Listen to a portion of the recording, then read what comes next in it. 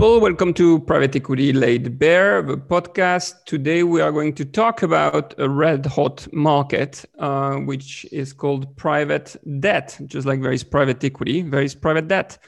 And we have two guests today for the price of one. We have Cassie and Eric, and they are going to tell us what private debt is about, and in particular, give us an idea about the European landscape in that industry.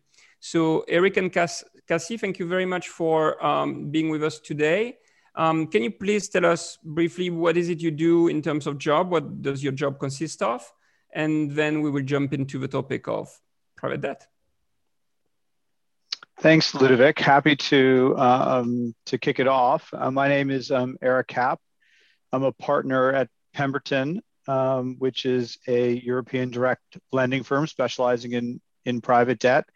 And I run our origination team, which is responsible for going out and finding investments for our various funds and strategies.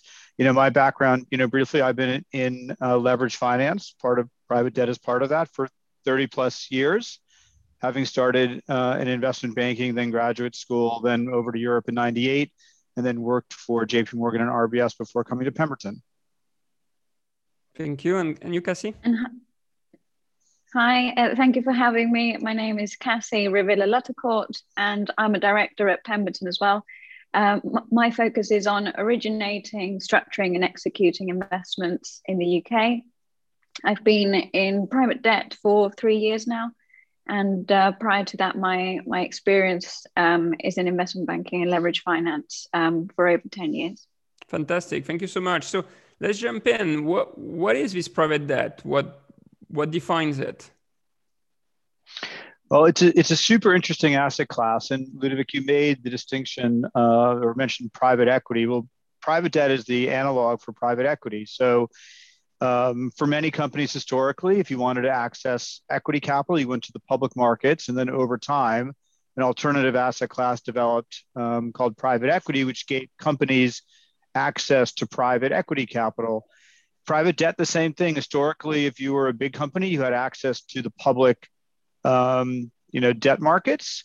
And then if you were a smaller company, a medium-sized company, mid-cap company, as we focus on, the only place to get debt were banks. And over time, companies said, well, I don't want to access the bank market. Are there other investors that will lend me, bank loans? And that basically evolved into the private debt market. And that gave institutional investors through platforms like Pemberton access to mid-cap corporate lending, which is essentially a bilateral loan between a company and a firm like Pemberton. Behind Pemberton are institutional investors, insurance companies, and pension funds. And isn't there a matter of regulation? Because one would think that the reason why only banks were lending, and otherwise it was like the public debt market, was because only banks were allowed to lend. Like, I cannot set up a business tomorrow that says, I'm just a lender, I'm a bank, that's it. So how does it work? I guess there is it's connected to regulation environment, no?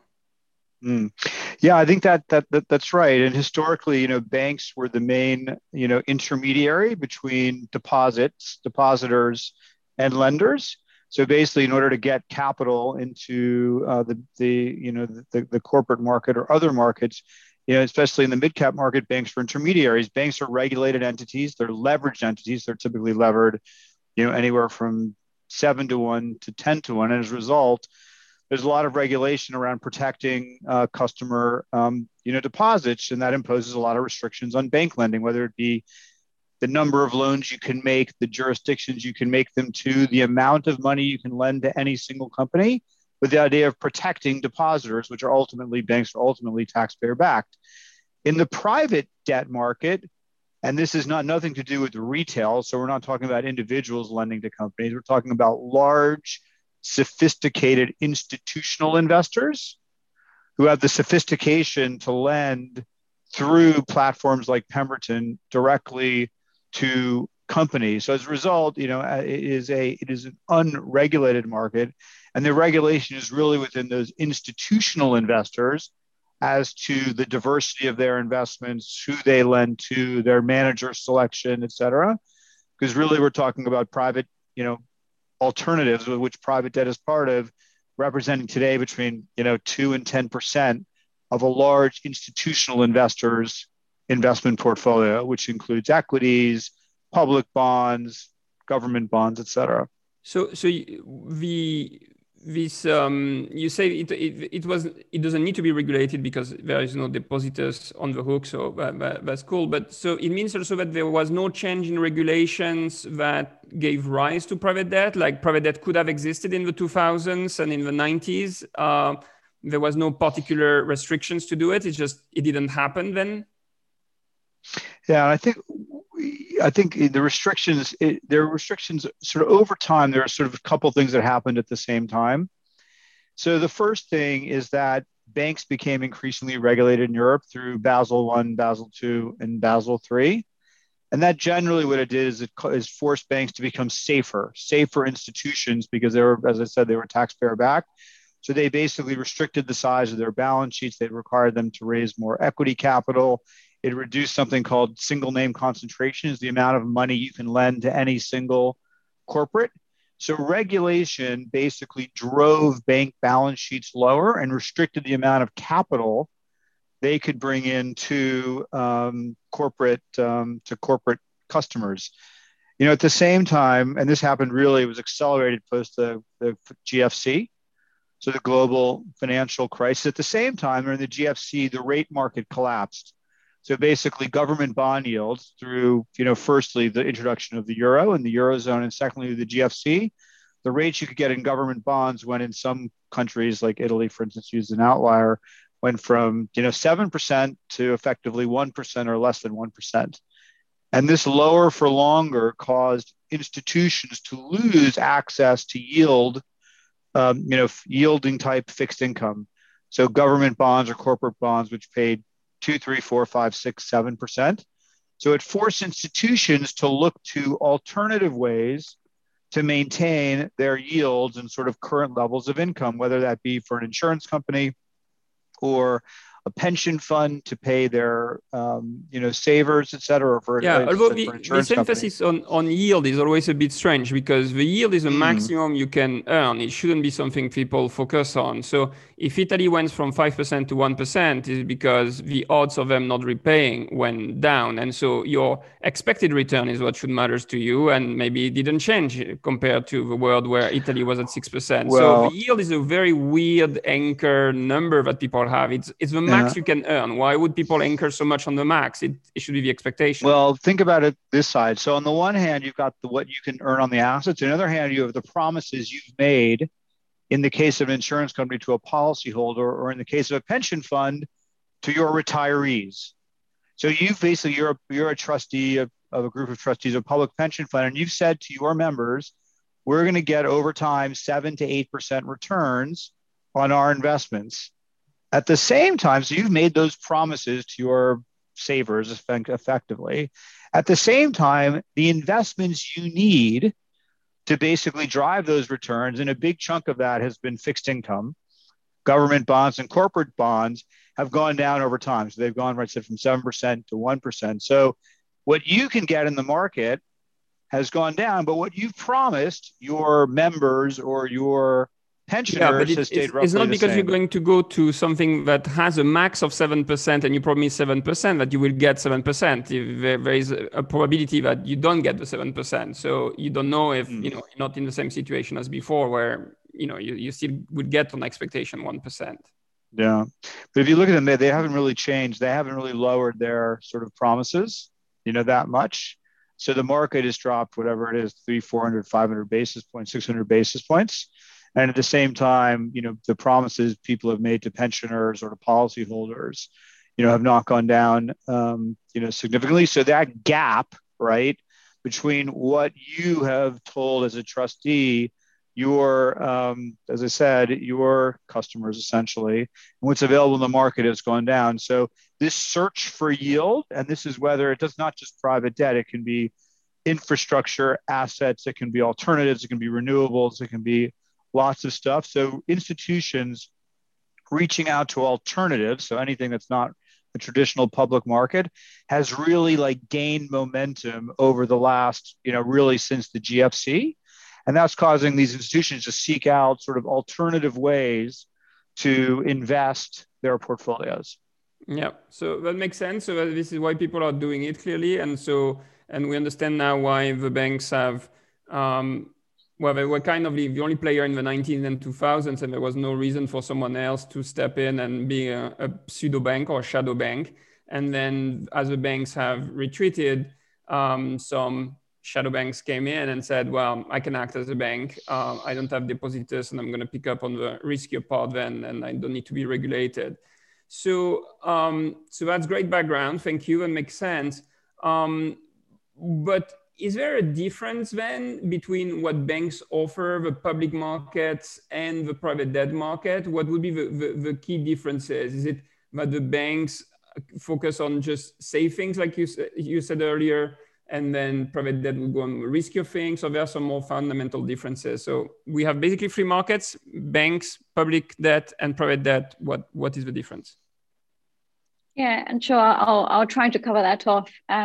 If I take a look at public markets first, there's some very key differences between public instruments and the private debt space. So obviously, as it does what it says on the tin. So public means that these instruments are publicly available to trade. That is the key difference. And in most instances, these are rated instruments. These instruments will also be typically larger in size. So a liquid and public, loan or bond will typically be 250 million euro equivalent and above. And ratings, it could be non-investment grade, it could be investment grade, and it will be traded on a market. Depending on the type of instrument, there will be different markets available for that. And so what that means, there's generally a supply and demand, and there will be liquid prices available to exchange those securities. In the private debt, there is no secondary market. So a key point to understand around the risk around private debt is that it is more of a long-term investment, closer to private equity, in the sense that it would be unusual to trade or to transfer a private equity investment. And how it would really work is you would invest that at the outset, and typically hold that investment for a maximum of 7 years, which is the typical maturity of a private debt instrument. On average, however, these instruments will have an average life of about 3-4 years. However, in the market. There has been the development of a secondary market for private equity. So do you expect the development of a secondary market for private debt for the exact same reason? Like, I'm an institutional investor, I hold a big chunk of debt in whatever, and then I may find another institutional investor to buy it from me. Why wouldn't there be a development of a secondary market for private debt? Yeah, I think it's not impossible. I think at the moment it's not really a feature of the market, but that's not to say that portfolios of private loans could be traded. In the same way that you see BWICs in the liquid market, or you see, you do see leveraged loans trading in a more illiquid fashion than, say, a public bond, but there is a market. Yeah. I think what you're saying, I think you're right. I think they will trade over time. So there are specialists in secondary private equity, like Collar Capital, for instance, but that market took probably 25 years to really develop when the asset class became quite mature in the case of private equity. In Europe, private debt's relatively new, but I think you're right. I think over time, as these portfolios mature, I think there will be secondary trading of private debt. Now, we do trade, for instance, there are small pieces of private debt which trade from time to time between institutions. So, for instance, we'll do a 100 million loan, and we may trade 10 million of that to another institutional investor, another fund. That would be it's not common, but it happens from time to time. I think sort of beyond that is whether, let's say we have 10 billion of private loans, we trade in a variety of funds. We trade 100 million of that to a big secondary trade to a firm which specializes in sort of gathering up secondary pools of, private loans. through either a fund structure or directly. And I think you're right. I think that definitely will happen. It's probably a little bit new for the moment. So Cassie, you went through the difference between the public debt and private debt. Mainly it's about the size is bigger for public debt because you have a huge fixed cost basically to list these things. And so you need to be big enough to cover this fixed cost. And then the fact that you have a secondary market on the public side and not on the private side. What would be the key differences between a bank lending and private debt? They both seem the same. One would be like a traditional bank and the other one a shadow bank. So what would be the difference between going to a bank and going to a private debt provider? Yeah, and that's right. I mean, it is much closer to bank lending in that it's ultimately a loan. In many instances, it's bilateral between two institutions, like it could be between a bank and a borrower or a fund and a borrower. But the key difference is that these are a derivation from what has happened through the financial crisis and thereafter, which is bank appetite is far lower in the sense of ticket sizes. So the amount that a bank is willing to lend to a company has greatly reduced. To put that into numbers, a bank in the UK at the moment would lend probably a maximum of £25 million to a mid-sized company, whereas a fund could lend, up to 300 million. So if you want to, if a mid-sized company has a funding requirement of, let's say, 100, the options are, okay, I'm going to try and speak to 4 banks, but maybe you need to speak to 5 or 6 in case one or two of them doesn't get there. Or you could just speak to one counterparty. So really, that differentiation is ease of execution, which is far easier with a private debt provider. Yeah, the other key. Yeah, that means also that then private debt has a very clear niche and very little competition. So the pricing is also a bit higher usually for private debt, right? Like the fees pricing. Exactly. Pricing is, and it varies in Europe jurisdiction to jurisdiction because the banking markets are different across countries. But I would say on average, private debt is priced around 200 basis points wider than banking loans. The other key feature, though, is flexibility and customization. So whilst banking documentation will be quite standardized, and sort of the risk appetite will be really strict and very inflexible in the sense that, a bank will set its parameters and it won't really look to, okay, how do we differentiate between company A and company B? Whereas in the private debt space, it's back to the point you were making. We're a niche specialist in this type of lending. This is what we do every day, all day. So it really allows us to think, okay, how are we going to consider the credit risk of each company that we're lending to? And therefore, how do we incorporate that into the documentation to create the right flexibility for this business going forward, but still protecting the downside for our investors? So what that means is that customization of structures and documentation is far higher in the private debt space versus in the banking market. That makes sense. But so does that mean that you can look at any kind of company because, you're so flexible that, anyone who wants to lend more than 25 million would come to you. So you can look at anything, or are there certain sector jurisdictions and other aspects that would be more fitted for what you want to do? Yes, I think so private debt has a stronghold, I would say, in the key Western European jurisdictions. So UK, France, and Germany are the key, represent the vast majority of the volume of private debt transactions. So around 70 to 75% of, say, 2020 transactions were in those 3 countries, followed by, Benelux, Spain, Italy, Nordics. So all of those jurisdictions are open to private debt transactions. I think where the private debt space has gravitated towards is jurisdictions where lending regimes are lender friendly, or bankruptcy regimes are more manageable. So, for instance, England is a good jurisdiction for lenders, for instance. The other point to make is private debt has evolved pretty rapidly in Europe, considering it's only really been a true asset class, I would say, for really a decade. And there are different players that will focus on different niche types of investments. So if I think of size, you will find a set of lenders who will look at companies, from nearly no EBITDA all the way through to sort of 10, so small caps. And then you will have a deeper pool of liquidity for companies that are generating 10 million of EBITDA up to, say, 50, but also companies that can lend to even larger businesses that are generating 70, 80, 100 million of EBITDA.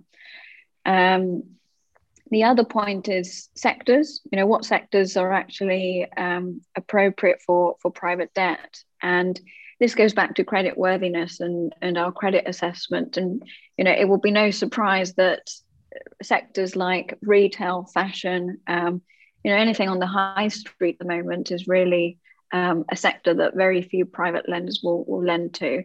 Or if they are, they're doing it in structures that could be, could have subordinated instruments, equity-like instruments to get the right returns for the risk they're taking.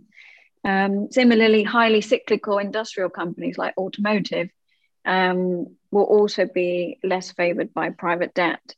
And these will be typically picked up by the banking market through low levered structures, admittedly, but also perhaps most of the larger autos will be, they can access public markets, but the very small auto type companies will have to rely on low levered banking structures. One thing we haven't talked much about, though, or I don't think we pronounce that word, is CLOs. CLOs, like collateralized loan obligations, are a very big deal as well for lending to companies. So how does it fit in the landscape that we just talked about? Well, it's interesting you should say that, because CLOs are a vehicle which really drive larger, what we call public loan markets. So for instance, as Cassie said before, if you recall, to access the public market, you need to be issue debt in the size of 250 million euros or more. If you're a bigger company, you can do that in the bond market. So either an investment grade bond or a high yield bond. But if you want to access the loan market, the public loan market, you do that via what we call sort of a public term loan B. The principal buyers for term loan Bs are CLOs. So CLOs are levered entities, which typically would have a European CLO would have, let's say, 100 names in it, 100 different borrowers, each having a maximum of a 2% or a 3% concentration. So widely dispersed pools of loans with very small concentrations, and highly structured. So limited in size by size of loan, by rating, by sector, and by geography, to get, as I said, a highly diversified pool of capital. That structure would typically be levered, let's say 10-1. So it'd be a very small slice of equity at the bottom, and then typically different rated tranches. So on the liability side, you would have, equity, you'd have single B, double B, triple B, and then, single A and triple A tranches. And those would buy assets, and the assets would be publicly rated term loan Bs. So it is people call that part of the shadow banking system, but it's a way for institutional investors to access larger loan deals.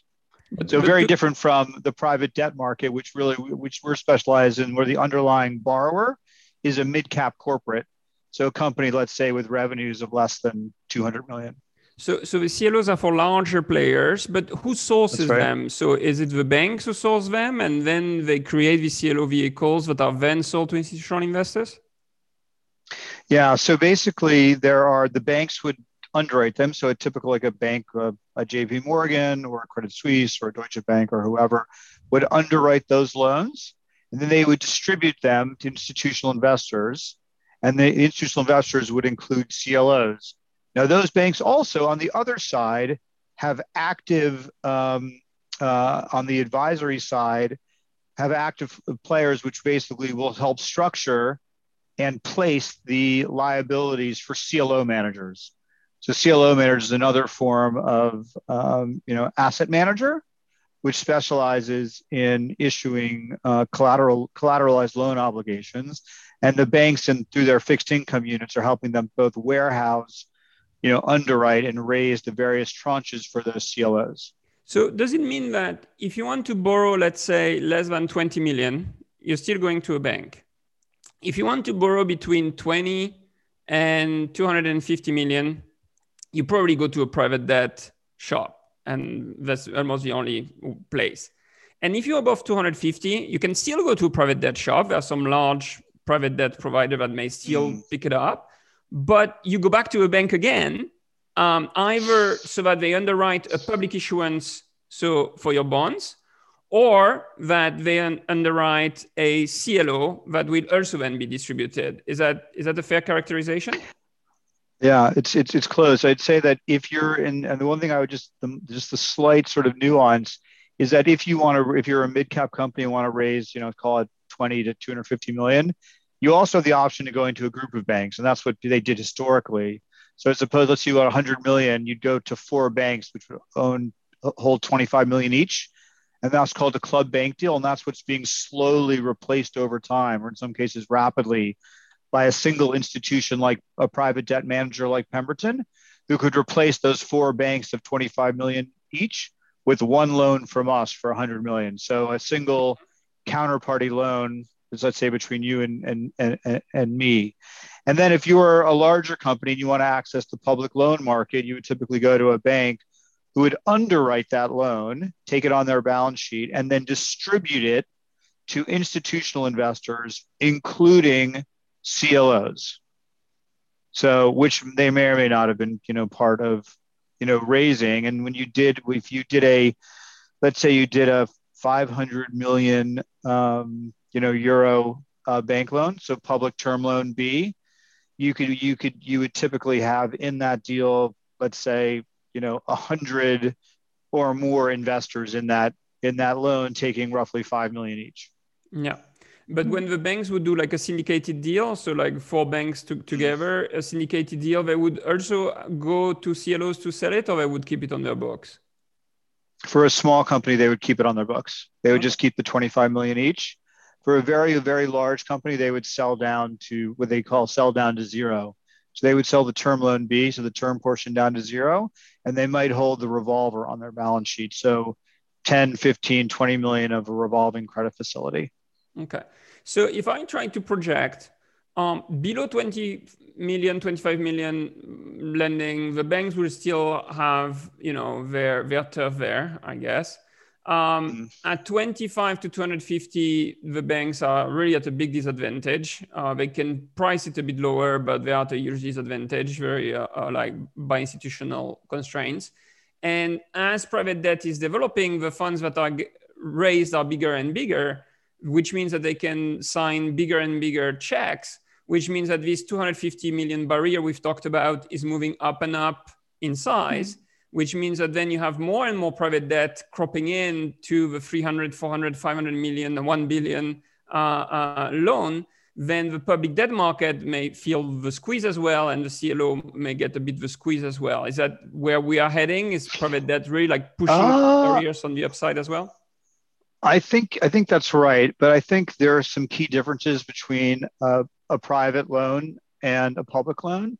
So, for instance, in Europe, 95% of public loans are covenant light, so they don't have maintenance tests.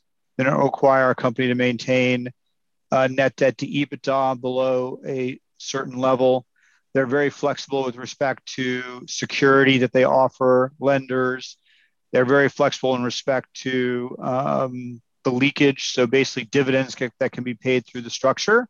And you can do that if you're an investor. If you have a 1% position, if you don't like what the company's doing, you can just trade away that position.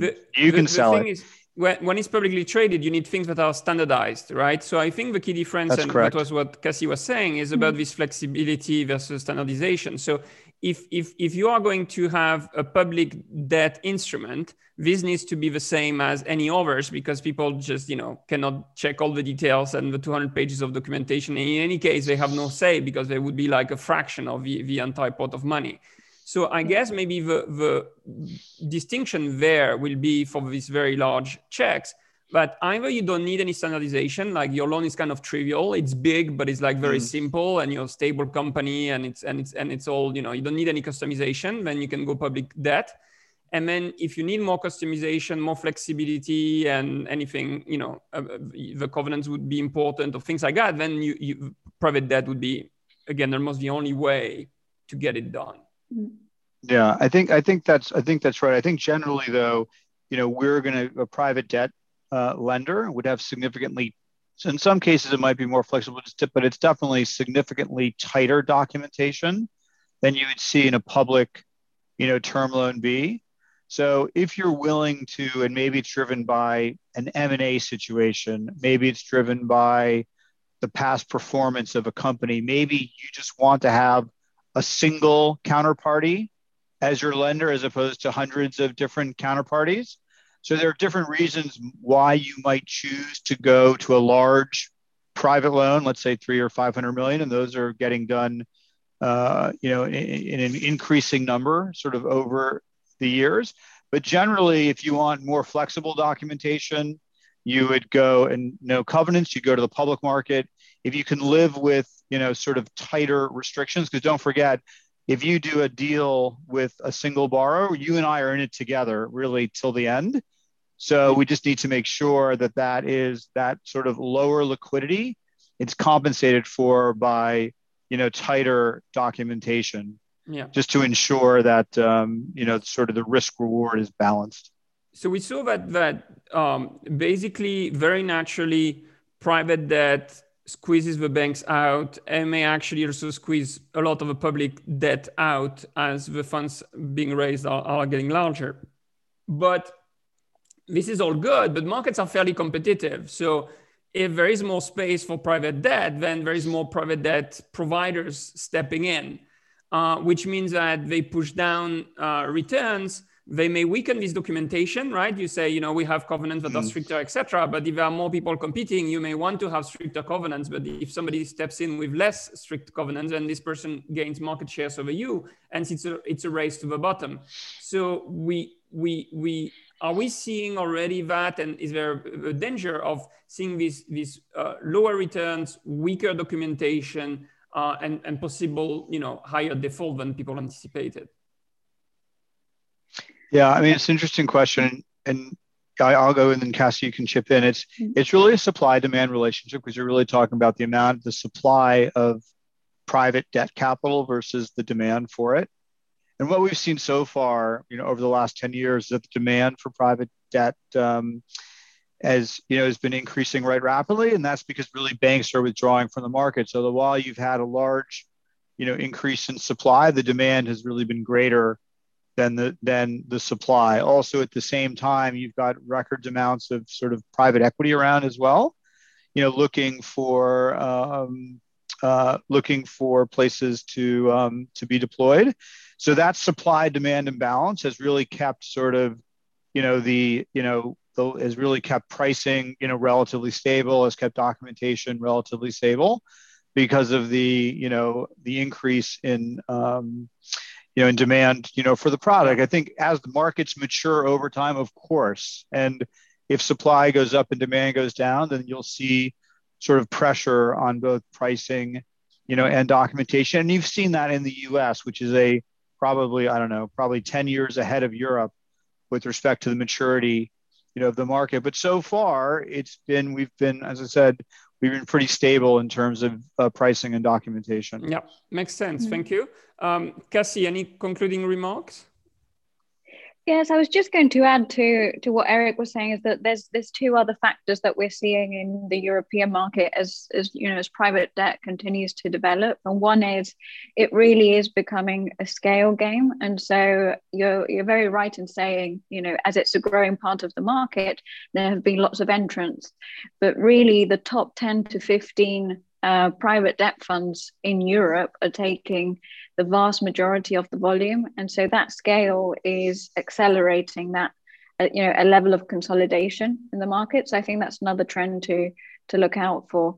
So I think that's that's definitely something that's going to show, who are the winners and losers. And I think the other point around, our terms just going one way, so tighter pricing, looser terms, I think we will also be, in the same way that this happens in other debt markets, is we will be linked to the economic context. So, something that we have seen during COVID is during times of uncertainty, we have much more negotiating power to get the terms that we require. And obviously when there's economic bonanza, then there's going to be looser terms, lower pricing. So I think we should expect to see this trend sort of go up and down with the cycles. Thank you so much, both Eric and Cassie. This was great. This was Private Debt Laid Bare. We focus on Europe. Don't forget to subscribe. Congratulations on your acquisition of one more piece of knowledge. Ciao, ciao.